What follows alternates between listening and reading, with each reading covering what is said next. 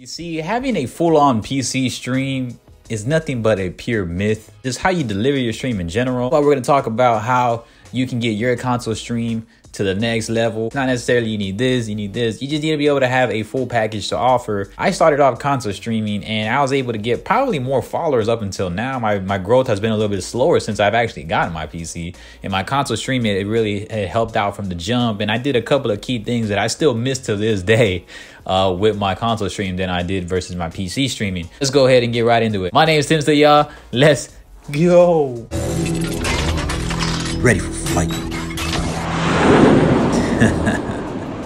And be your monitoring. Now, when you hear the word monitoring, a lot of people, when they hear the word monitoring, they're thinking like they got to go buy some expensive PC equipment. Not at all. So monitoring, you can use phone, tablet, iPad, or even a TV. My older setup was two older TVs that I had in my house. Yes, two older TVs that I had in my house. And then I also utilized a laptop with an HDMI and I put it into the TV. So monitoring with your TVs and your laptop, watching your streams, you watch your stream essentially from your live versus just watching your stream in general. You have a smaller latency with what you're putting out. Like say if I'm talking, then you would wait probably like 10 seconds to see it. So just monitoring that helps you out. You're able to hear things. You can put on headphones onto the laptop or onto the TV aspect and you can monitor it like that. But monitoring is very, very important. Even if you can't necessarily hear the audio right away, you can see what's going on. You can see when it loads essentially, because sometimes some games load a little bit more initially in between and it can ruin a console stream. It can completely cut you off. Or if you're unplugging your mic, your headset mic, it can have some latency issues. So it's always important to just have a monitor so you can just see overall what's going on, and it helps out so much more because you're able to really monitor everything and keep it just exactly the way it sounds and professionalize it. Your audio, so audio is very important. You don't have to have an expensive XLR mic.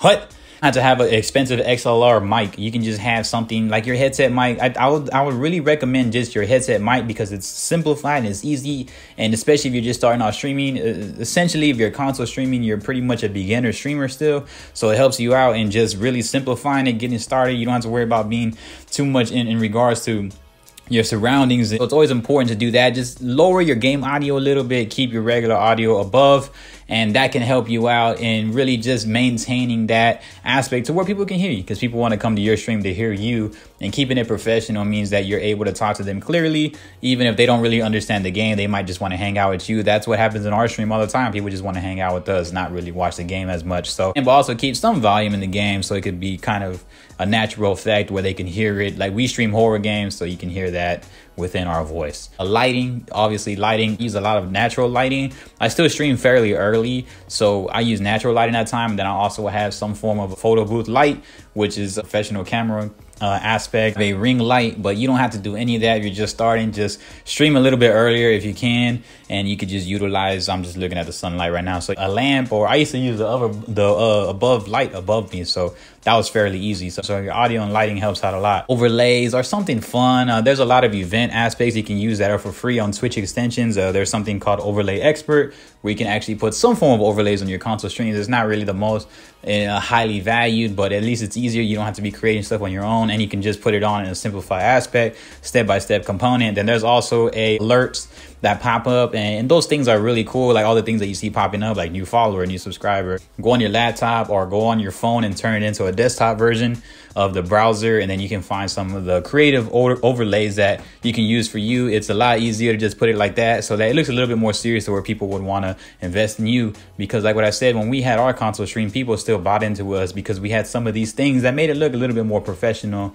and we were able to actually get subscribers and followers just off our console stream. So utilize that. And then last but not least, it's probably more of like a bonus one, but of course the webcam. If you're using a webcam, or if you're using any form of webcam, it usually just enlightens just the emotions and the emotional connection with people. You don't want to have it at a horrible angle though. Maybe a face-to-face is a lot better, just because, you know, obviously with today with the visual aspect and just the technology just really going overboard what's been going on in the world today.